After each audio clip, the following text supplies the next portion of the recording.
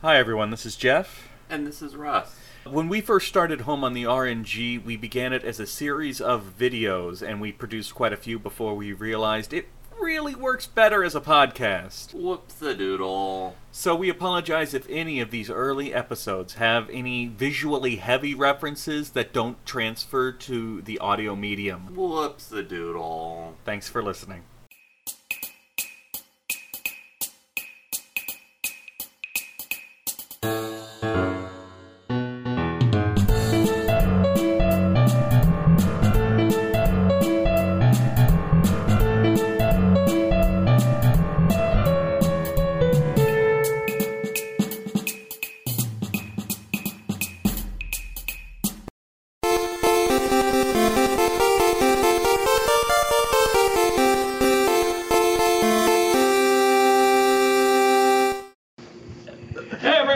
Hello. Welcome back. I'd like to apologize in advance for this episode. I'm dealing with some allergy stuff, so I'm going to cough my way through the episode. And I'm sorry. a cyborg, apparently. And Russ is more man than machine, which is why he's always slightly out of focus. Right. I think I have the soul of an ancient god living inside of me. What are you doing with that? That I hope will manifest maybe by 35. So, we are here today not to discuss Russ's bizarre fantasy life, but to discuss another sequel. Yeah. Dragon Quest II. We're on sequels. That's exciting to me. Yes. Because generally sequels are better than what came before them. So. We did do a sequel before. Is this our first sequel? I've forgotten now. I've forgotten as well. Yes. This might be the first. No, we did Lufia 2. Lufia 2. Yes. This is the second. This is the sequel to our show about sequel. Right. So without further ado and nonsense, let's get into personal history with Dragon Quest 2. Dragon Quest 2 / Dragon Warrior 2. Yeah, and we're not going to dive into that again. If you want to see that discussion, go watch the first Dragon Quest video, and you're covered.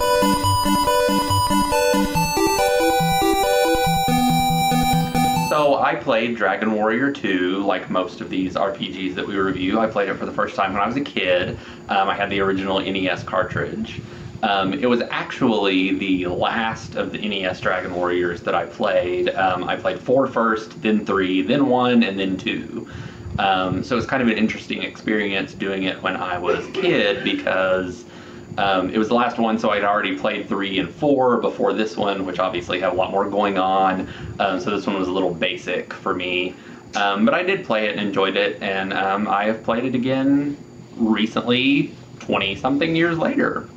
So I'm excited to talk about it. So this was actually my first time to play Dragon Quest II, but I am a fan of the series overall. I've played most of them now, except for 3 and 9. Those are the only ones I haven't played, and I have a feeling we'll do 3 at some point, so that'll catch me up. I like Dragon Quest actually quite a bit more than the Final Fantasy series at this point, because whereas Final Fantasy is constantly trying to reinvent itself, Dragon Quest seems to stick to what works. And they build off of the same elements, the same familiar elements, the sounds are the same, the monsters are the same, but they tweak it. You know, it's not the same game over and over again. They tweak it, they introduce new stories, but they stick to what works, as opposed to Final Fantasy, which after 7, just every game had to be something wildly and completely different than the last one. So, yay for Dragon Quest overall, and for me, like for some of you perhaps, this was my welcome to Dragon Quest 2.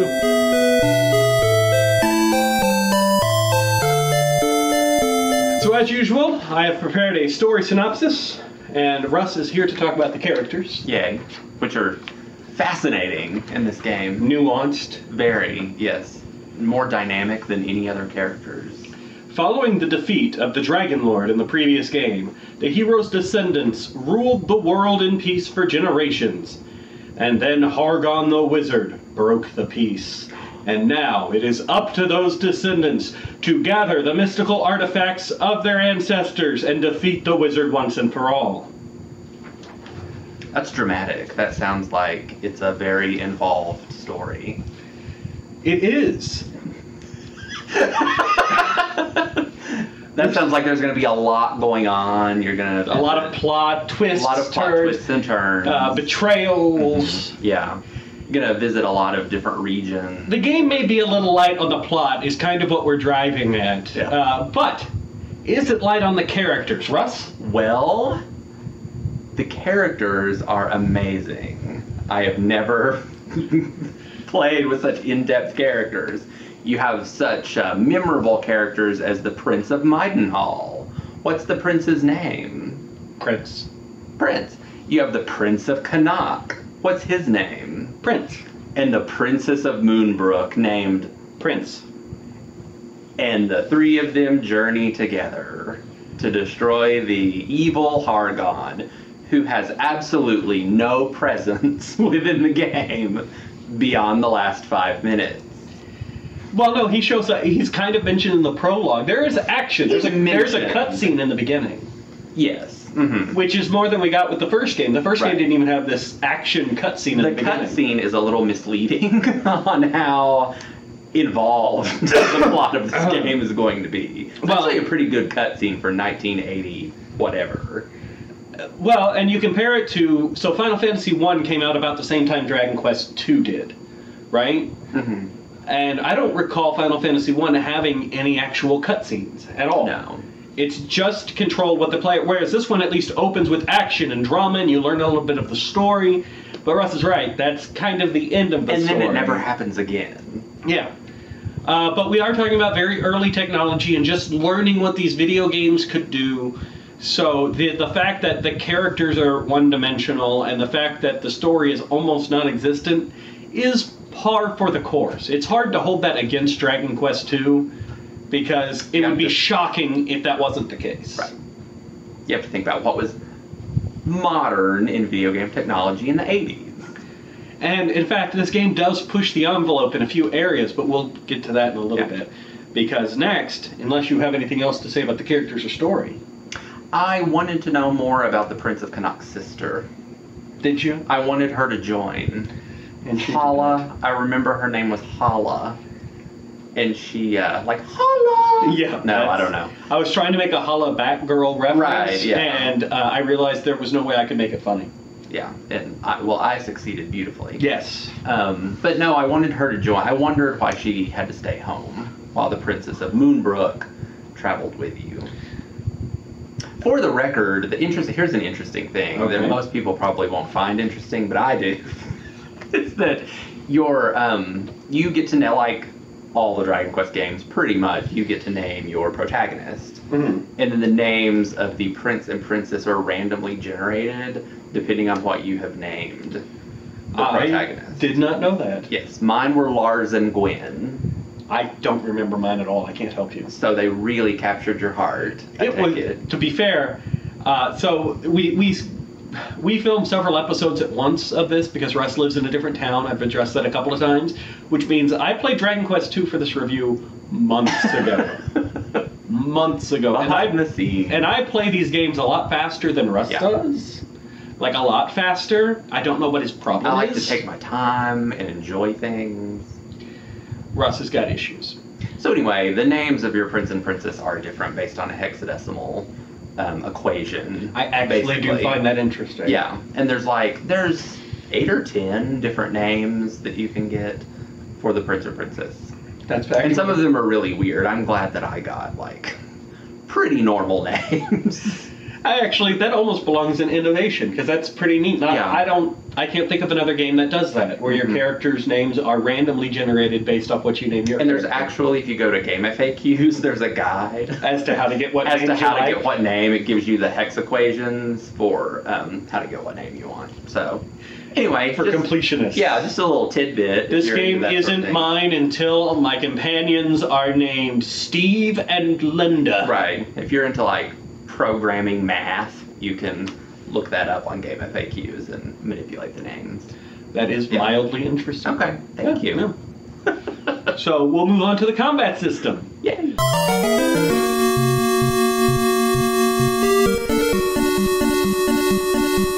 There is not much here. In many of our reviews, I have used the Dragon Quest battle template to describe how combat systems work in other games, this is that template. I mean, it is first-person perspective. It's just the same as the previous game. The only difference is you now have multiple party members to pick from. And multiple enemies, no more one enemy at a time, like the first one. You can see multiple enemies. The multiple enemies can form up into subgroups. Mm-hmm. So, like, 2 slimes, but you can't pick which one of the 2 slimes you want to attack. You just say, I want to attack that group of slimes, and your characters will attack one of them. So what's more annoying? When you encounter 3 slimes, and they're all in the same group, or when you encounter 3 slimes and they're all separate? I'd say when you encounter 3 slimes and 2 of them are in a group and one of them is separate. Yes.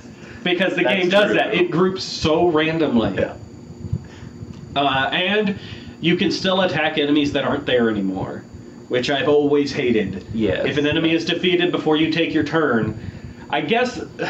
Is that like a limitation of the NES somehow? Because I feel like, because I don't think it was until the Super NES Dragon Quests that they even were able to remedy that, or the Final Fantasies, even though we didn't get all of them. Well, see, I wonder if it's a limitation or if it's designed that way on purpose. And if it's designed that way on purpose... It's dumb.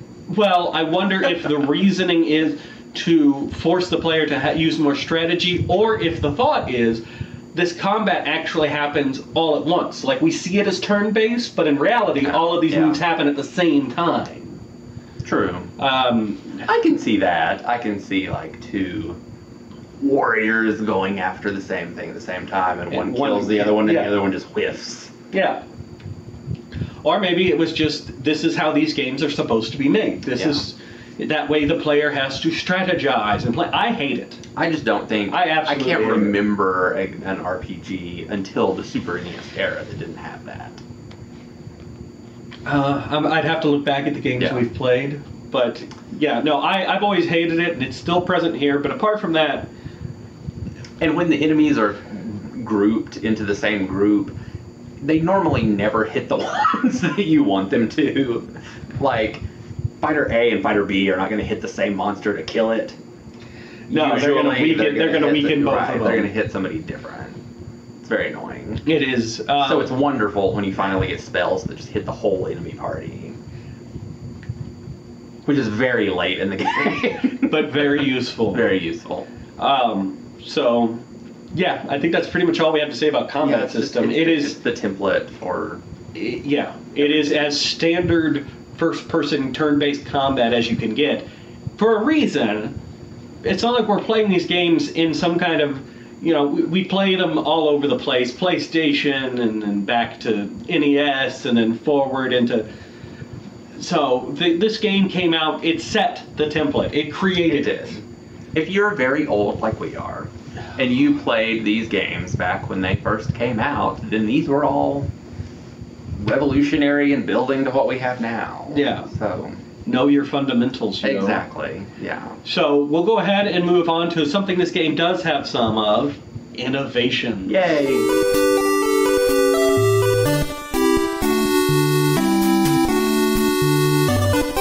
So for innovations, I think what we're doing is we're comparing this mostly to the previous game, as well as talking about innovations in general. For example, an innovation in this game, as the second game in the series, you have party members. Yay! Finally, you you're encounter not out there multiple by monsters. yourself. Yes. Somebody could have carried the princess for you if you had party members in the first one. Yeah. Or the princess could have joined your party. That's true. So while that's not an innovation to JRPGs in general, it was an innovation, A, at the time, and B, to the Dragon Quest series. Right. The world is actually much, much bigger than the first game. You don't just explore one series of interconnected islands/continents. No, the first one was all on one continent, and it was like... There were bridges. 5 towns. Yeah, I guess. But what is kind of fun... This game is actually so big that at a certain point you get to go back to the original continent that the first game was on. And when you set foot on that continent, the music changes back. The enemies are back. This is set 100 years later, or hundreds of years later, I forget. You're like the great-great-grandchildren. Ganon from the first Dragon Warrior. But it's actually kind of neat when you set foot on that continent and the old music from the first game. See, I was kicks going in. to say that. Did you notice too that the music changes once you have your entire party of 3? Yes. The overworld music starts as one thing, and then once you finally get your 3, your 2 companions to join your main character, you get more of like a jaunty overworld map tune, which a lot of Dragon Quests do. So I like that. I like that. For someone that doesn't know a lot about music, it's noticeable and it's a fun When it changes touch. for a reason. And then when it changes when you land on the original game map. But one of the reasons I'm bringing up the original continent is it is proof, it is solid, quick proof that this game is so much bigger than the last one, because the original game is basically contained in a corner of this one. Right. The original continent with most of the original cities, the original monsters, the original game is mostly still there, but now there's this whole world wrapped around it. And it's kind of amazing that there's that big a difference 1 year later on the same system. Right. So it's such a bigger map. I will say this game also had kind of one of the issues Breath of Fire had with the extremely unfocused narrative. True. Right, you're told you got to go defeat this wizard, but most of the game is just wandering around the world, hoping you run into a relic. Yeah, once you get a ship, the world opens up, I thought, almost too much, because it doesn't, once you get that ship, There's no more it guidance. doesn't really tell you anything else to do, so you have to just wander aimlessly until you start talking to NPCs and like piecing together little bits of plot and like where you're supposed to go, what you're supposed to do. Go everywhere, check everything, hope you find all the items. It was part of the NES era of sort of like artificially making RPGs longer by just not giving you any Well, kind I don't of know if I'd even instruction. blame it on the NES era, because I don't know if you played the original Ultima games on the PC, but they were very similar in construction. Like, you're the hero, here's who the end boss is, here's a world, go. Yeah. And it was very much wandering around trying to figure out what you're supposed to do next, which is what this game is. And this is kind of a higher order idea or whatever, but what I find interesting is that that's kind of where Western RPGs have stayed, and then JRPGs have become the like story-driven, character-focused things we think of now. I mean, you look like Skyrim, and that's what Skyrim is. You just kind of drop somewhere, and You have the whole world to you explore. just have the whole world. But JRPGs I can have see that. morphed into this like much more linear, but very character-rich and story-rich. You don't think about it with these Thank you. older games, but this really is kind of an example of a sandbox game. Here's a world, there's a quest in there, go find it. But no, I get what you're Which saying. is the funny, which is the what am I trying to say? The sort of the cycle of life of RPGs is that Dragon Warrior is based on those old Ultima and like wizardry games from the United States, and now we have games from the United States that are trying to grasp into that Japanese storytelling. It's a fun circle of life. There is actually one thing this game It's a does. very philosophical game, apparently. It's very deep. There's one thing that this game does that I very rarely see. In fact, I can't remember another example of in JRPGs. There is a moment where you have to turn off the game in order to progress. True. I I hated it. can't remember exactly what it is, but it's you're waiting for When somebody to you- build you something. Well, to construct the princess's final garment armor, Okay, you have that's to what it take is. it to the town. You have to take the yarn that they'll use to make it, whatever. You have to take it to the town, and then the guy that will make the dress or whatever for her will say, "Well, I'll work on it and come back later." And you, I think he says come back tomorrow. something like, yes, because you think that you just need to go stay at the inn. But no, you can stay at the inn Forever. an infinite number of No. times, and he's never finished that garment. You have to turn the game Right. system off, then turn it back on, and then it progresses. Like, the game actually keeps track of whether or not you turn the game off Right. to progress the plot, which I thought was very interesting. Like, I'm not sure I would have liked that as a kid, but I find it Yeah. very interesting. I wonder if the thought was like, okay, you've played enough video games for one day. Come back tomorrow. That's true. Yeah, I don't remember that moment when I was a kid, but I probably got frustrated and gave up, and then thought, like, I'm just going to go to sleep. And then, The next day came at home from work. school the next day, and I'm like, oh, he finished it. Like there was a little man in my NES that whole time. He was on that working while you were dress. at school. He was sewing that dress. So the first game, you could only save at the starting town with the king. This game, you still can only save with kings, but there's more than one, but not every town has one. And sometimes old men will just let you say. Sometimes, yeah. But it's kind of arbitrary. You kind of have to learn which cities you can save at and which ones you can't. You kind of have to keep track in your head of, okay, I can't save at this town. Maybe I can save at the next town. It also introduces the return spell, which will return you to the last town you saved at.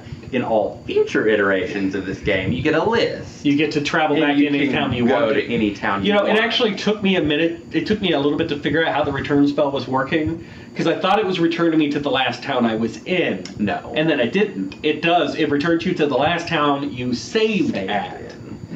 Which, when you're playing on an emulator and using save state instead of saving the game as often. If you never save, that would take you back to Maidenhall. Exactly.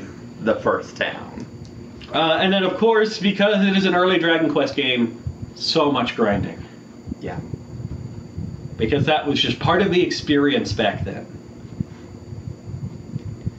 Again, kind of an artificial way to make the game longer. But probably. Still.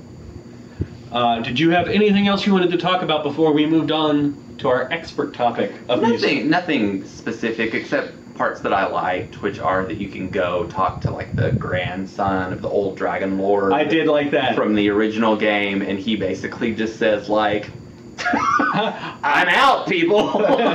Like, there's somebody more evil than me, and you need to go kill him. Like, I'm nothing anymore. You can go through the original end dungeon, which was the Dragon Lord's castle, and it has all the same enemies and traps and everything. And if you get to where the end boss stands, there's just the end boss's great-grandson just chilling. And you don't fight him. He's like, I thought I was going to take over the world, but now there's this guy, so...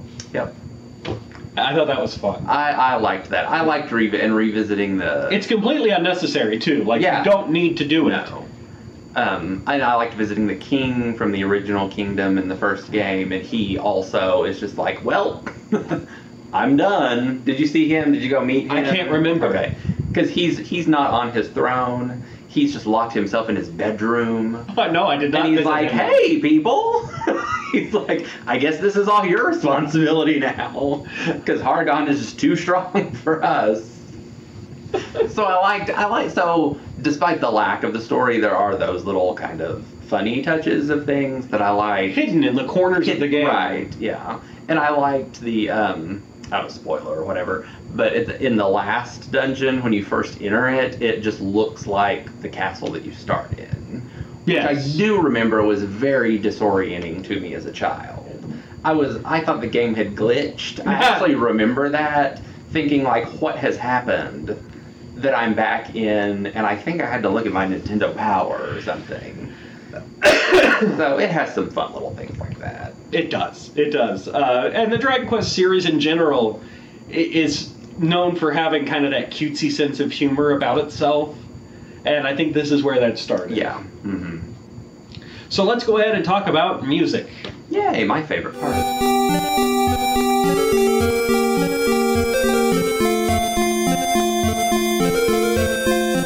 So, you may have noticed, Russ and I, again, not musical experts, and we're constantly... What are you talking about? And we are constantly I love music. hunting for somebody who can do music in these video games some justice. Anything by Dolly Parton. So, I'm going to ignore Russ and tell you that we have recruited my friend Mike, who actually does write video game music reviews for various websites. The guy actually knows what he's talking about. So, we are going to cut to our hotel room for PAX South in San Antonio, where we got to talk to Mike about the music of Dragon Quest II. Hey everybody!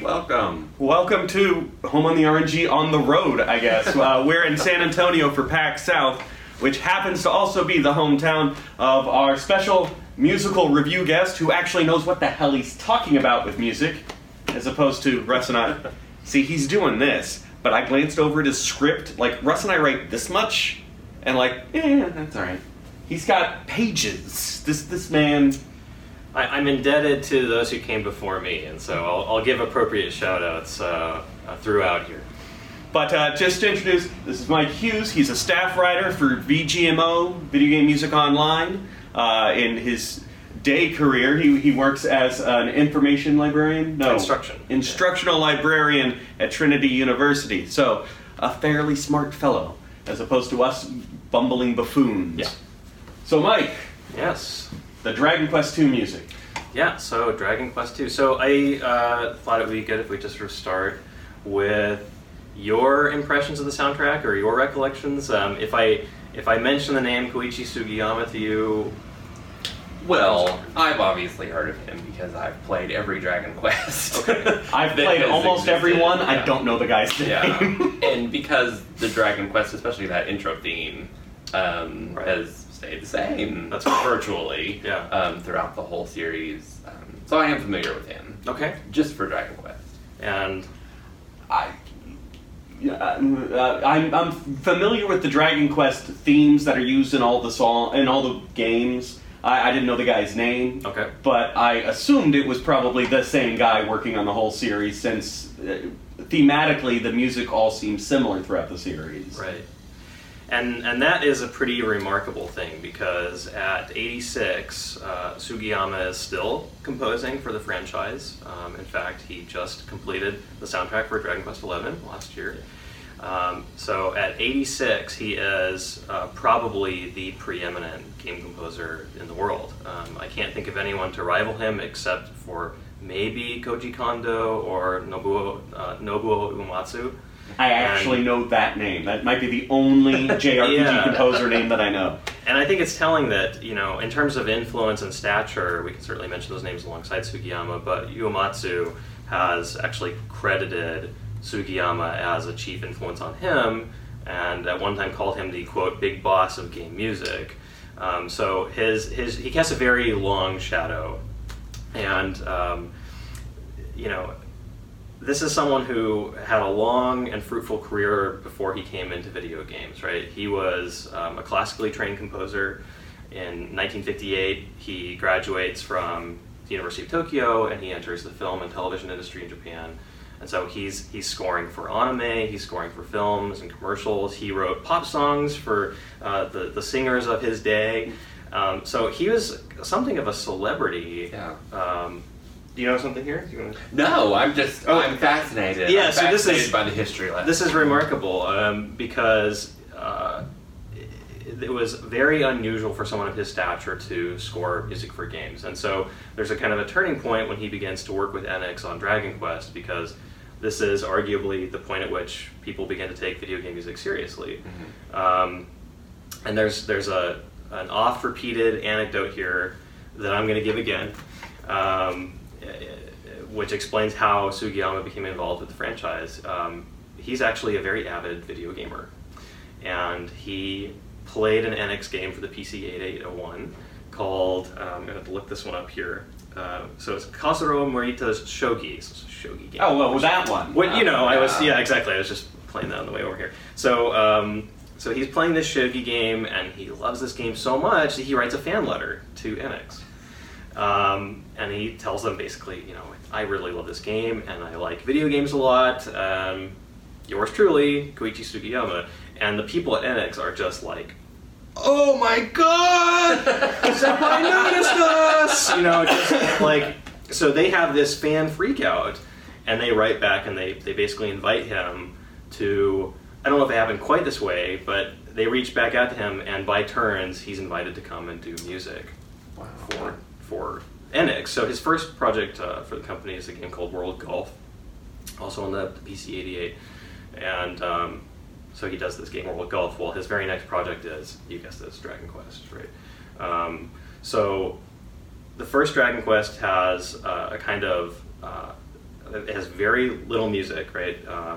It has what is now called sort of the 8 melodies approach to RPG music, which set a template for RPG soundtracks for years to come. And so this is the approach in which every major section of the game has a kind of thematic entry. So town, castle, overworld. Cave. Exactly. Mm-hmm. And you can see that, so we're certainly going to see that in Dragon Quest II, but you can see that all the way up to the present era. So, of course, soundtracks have gotten more elaborate and longer, much longer in some cases. But that basic approach is still very much intact. So, some other firsts here that I think are worth mentioning. Again, I mentioned that having someone classically trained come into games, that was a first. Right. But it brought a kind of prestige to game music that Which makes sense. Right, that was previously missing, and so one of the ways that we can gauge that is an arranged version of Sugiyama's Dragon Quest music was the first to be performed live by a symphony orchestra. That established a series of concerts that were repeated for years and years up to the present era. And it was also the first video game soundtrack to be issued commercially. So the Nice. yeah, I did not know either of those things.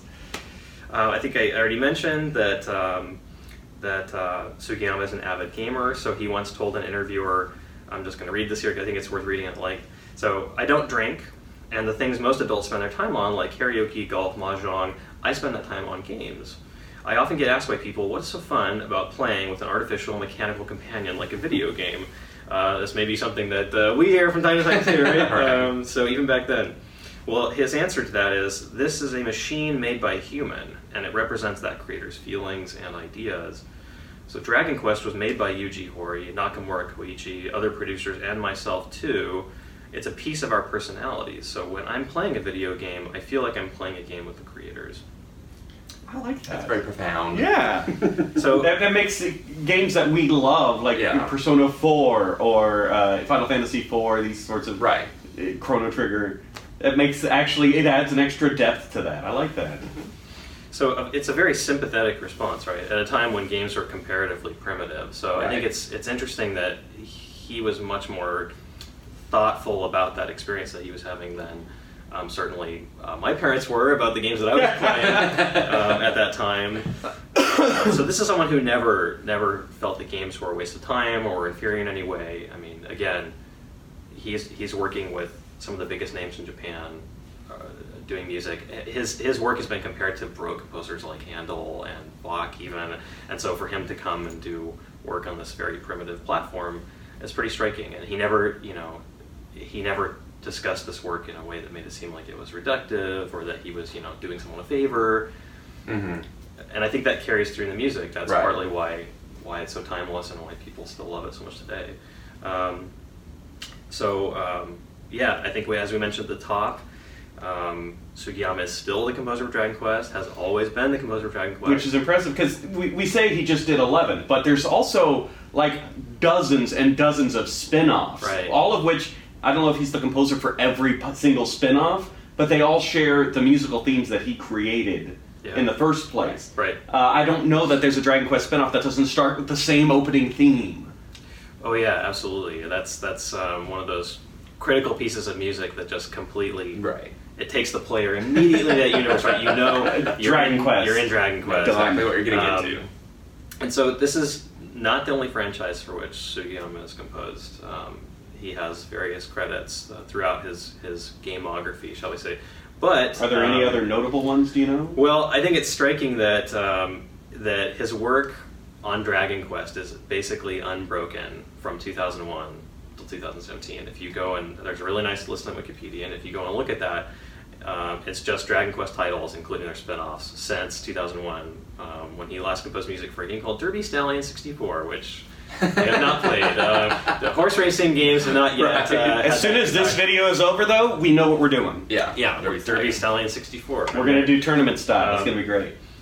So this is, as you've gathered, this is the franchise for which he has done the most work. And even when other composers come in to do work on Dragon Quest, there was a Dragon Quest game for the Wii. Do you know what it was called? I think maybe Dragon Quest Swords. There was Dragon Quest Swords. Mm-hmm. So Yeah. that soundtrack was composed by Manami Matsume, you may know as the composer of the first Mega Man game. But even then, she's sort of beholden to the work that's come before, and so very often you have composers coming in and they're just doing arranged versions of his songs. Right. So, Right. I'd like to point out. Yeah, I never would This is guess. this is the first time Mike has met Russ, and he yet instinctively knew. Hey, there was a Dragon Quest for the Wii. I'm gonna ask you because I know. there's no way that, and I didn't. I have it. I like that he immediately Yeah, picked up like, don't worry. hey, Japanese games, that guy. Yeah. nice. It was good. It's the aura. I'm just like sipping on your Yeah. aura. You can't see that, but it's very nutritious. So Dragon Quest II, there's just under 20 minutes of music. So it's very, very brief, not including the sound effects, which I believe he also was responsible for.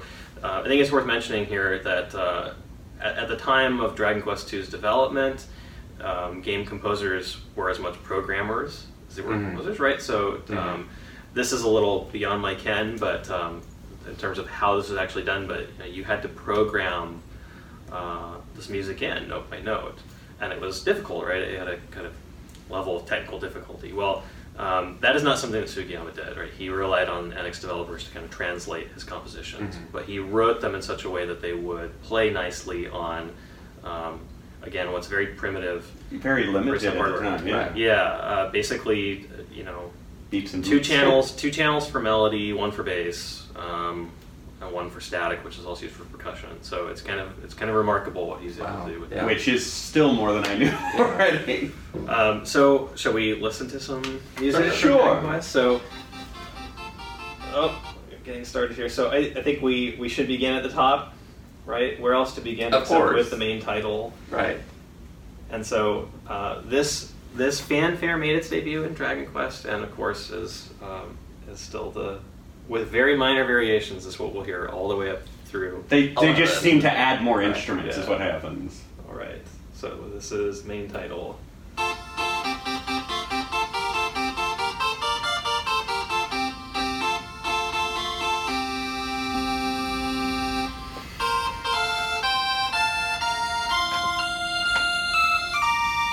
Okay. The wipe just tears from your eyes.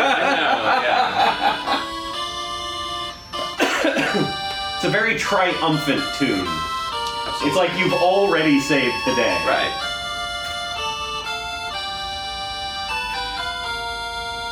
So, main title. This is, like you say, it's a fanfare. These sound like horns, right? Right. This sounds Yeah. like you're Certainly. entering maybe like a king's court or something, right? You're being heralded. Yes. So you have three I've always voices. wanted to be heralded. Well, this is for you. This is now the music when I enter a club or whatever. This is So here you've got those three voices. Two are very bright channels. They are mostly playing in harmony, and then you have that triangle wave kind of pulsing away in the background, and that's your bass line. The pitch is high, cheerful. This is a very optimistic song. This is music that urges the player forward, and I've written here, again, the image that comes to mind for me is very much that the castle gates are swinging open and you're kind of walking down this long red carpet, which sort of ends in a throne and a waiting sovereign. That's what comes to mind for me. So that's the main title. Let's listen to Overworld 2. And so you've just played this game. Yes. So if I play this, like what are you seeing? We're in a town. actually no. This is the Overworld theme. This is the one that I told you reminds me a little bit of the Little Nemo soundtrack, the NES game. Oh, is this okay? That was as far as my musical analysis went. There's kind of a cheeriness to it. All right, it's very upbeat. Yeah, that's So you as hear far. one channel here.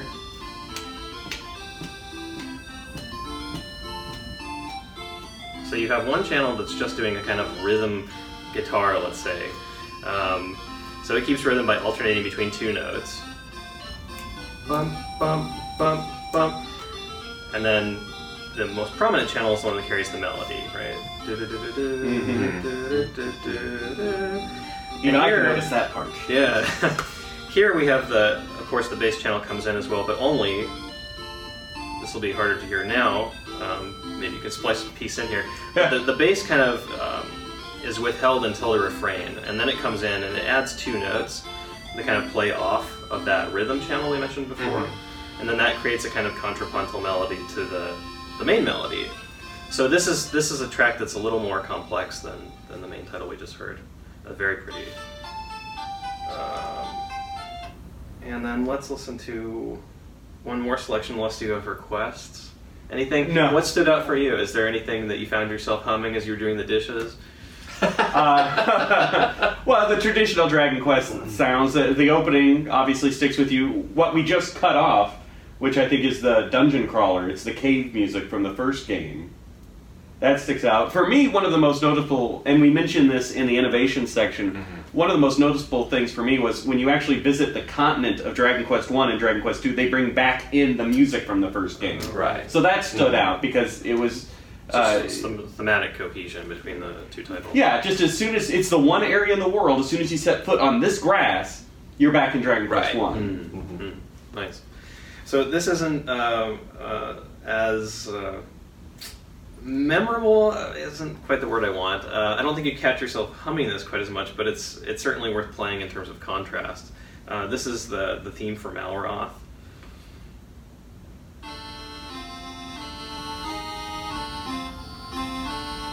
So you've got the dark, menacing tones. Right. Something's looming. Right.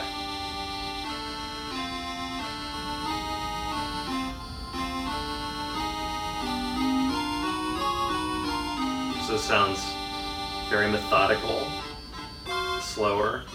Chords are minor, and you have easier to hear in headphones especially, but when the two channels play together, they kind of buzz. There's a very harsh dissonance to this, which is appropriate given the entity for which this is composed. Right?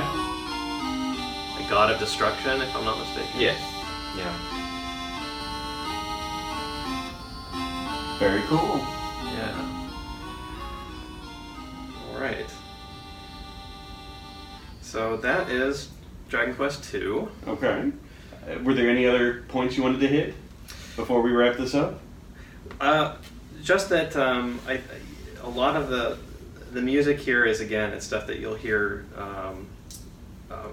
throughout other games, especially the Resurrection theme.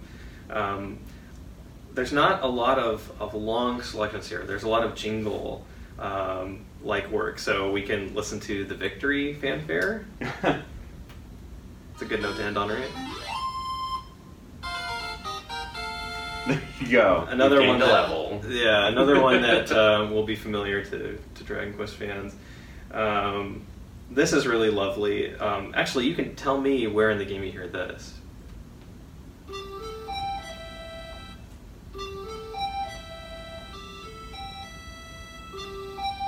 Can we? Russ, where do we hear that in the game? So that's called Echoing Flute. It's a jingle, I suppose. Yes, that. It's very simple. It's very pretty though, and When you to find the crests. Oh, To that's right. find the 5 crests that you need, you use the echoing flute. When it got to that little piece at the end, that's the piece that plays When you find... when there is a crest. When you have played the Okay, flute, okay. and there is a crest in the area you're Thank God Russ is here. Yeah. And if we didn't divulge this, I don't think I'm giving away anything, but my approach to these soundtracks was to come and listen to them as one who has not played the game, whereas these two gentlemen have. And so you're getting two kind of different contrasts. One, music in context, and then for me, it's just approaching it as a listener. Well, music in context, incompetence. And I've said this so many times. My friend came up with a brilliant term to describe me and Russ, which is musical agnostics. Like, oh, I like that. it's there. It's there. Yeah. The game is better for it? Yeah, you could say that. I would definitely notice if the game did not have any music, but music has never been something that like grabs me, and that's a failing with me. I think I focus on other things. I enjoy other aspects so much more. For me, it's story.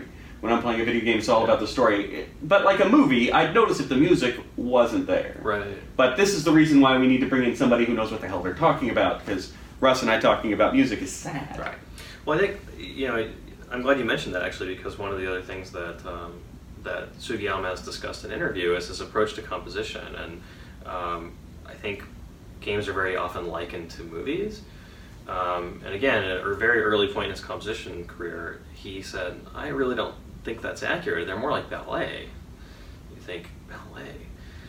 And he goes on to explain, well, the ballet has a very, typically, right, has a very simple narrative. You're not there to focus on story, right? There's enough of a story to kind of hold the dance together, but you're there to watch the movement of the dancers on stage. And it was the same for his games, at least original Dragon Quest entries, where the stories were very simple. You're not there to you're not playing for the story per se, right? There's enough of a story, the 5 MacGuffins, right? That's very true. That's very true of those early games. And so there's more attention paid to these very strong and memorable melodies because he wants the player to hear the music, to enjoy it, to recognize it, and crucially to be able to listen to it hundreds and hundreds of times. On an endless loop. And so it's certainly much more prominent and catchier than it would be if it were a movie, because then very often the music is there to create a certain mood. But you, as certainly if you're a first-time viewer, you're not meant to be focusing on that music, right? It's you're feeling a certain way because of it, but you're focused on the dialogue and the unfurling of the plot and so forth. All right. Well, I think that's enough time for Dragon Quest II. Dragon Quest II. Thank you very much. Yes, very insightful. It's been a pleasure. Yeah. So Mike will join us next for our next game, so you can look forward to him there. We'll see you guys next month. Russ and I have to get back to PAX. Yeah.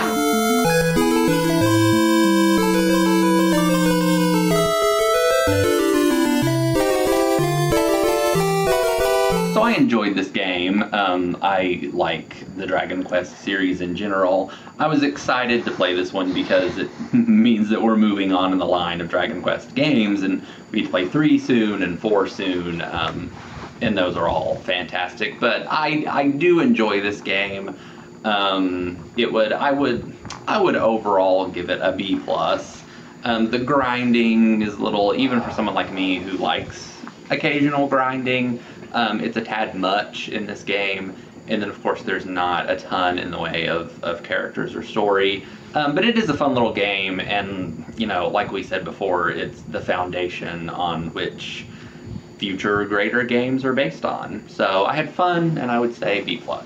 I feel a little bit about this game like I did about Mother 1, which was, I know it's leading to something good, but I had a difficult time appreciating this in and of itself. And it's just because of the things we pointed out that are normal for its age.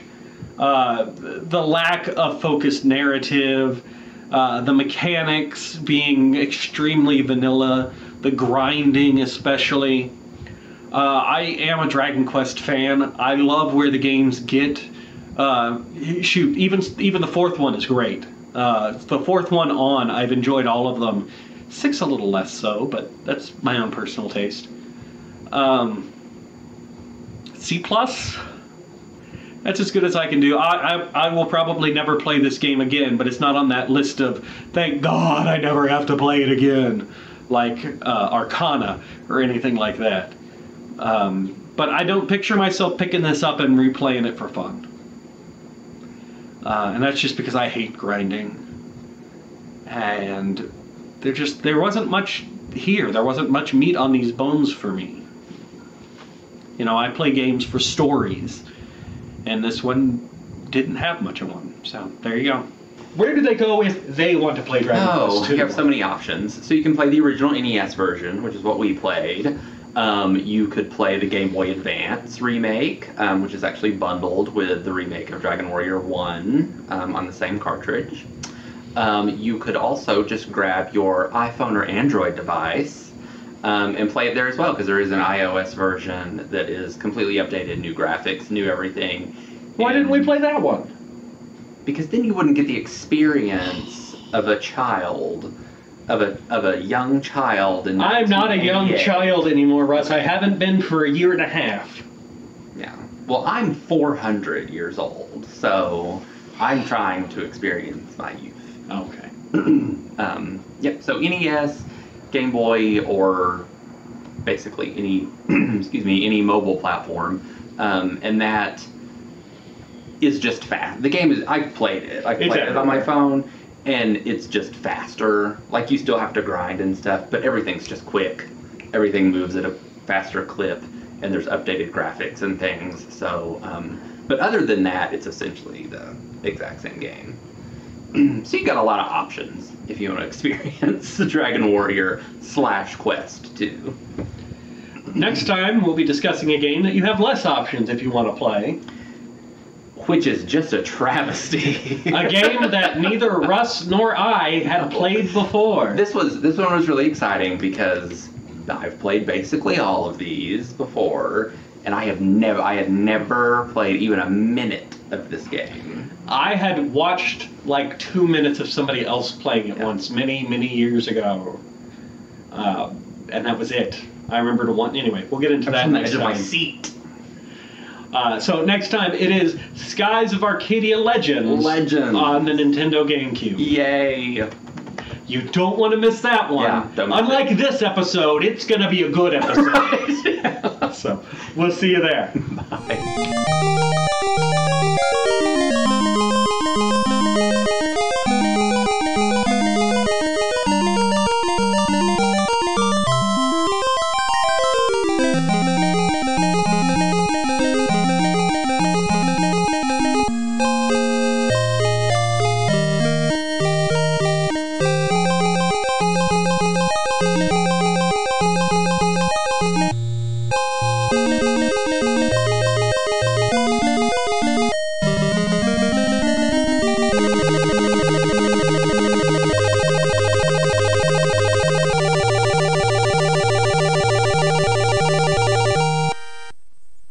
Home on the RNG is a presentation of Mad Centaur Productions.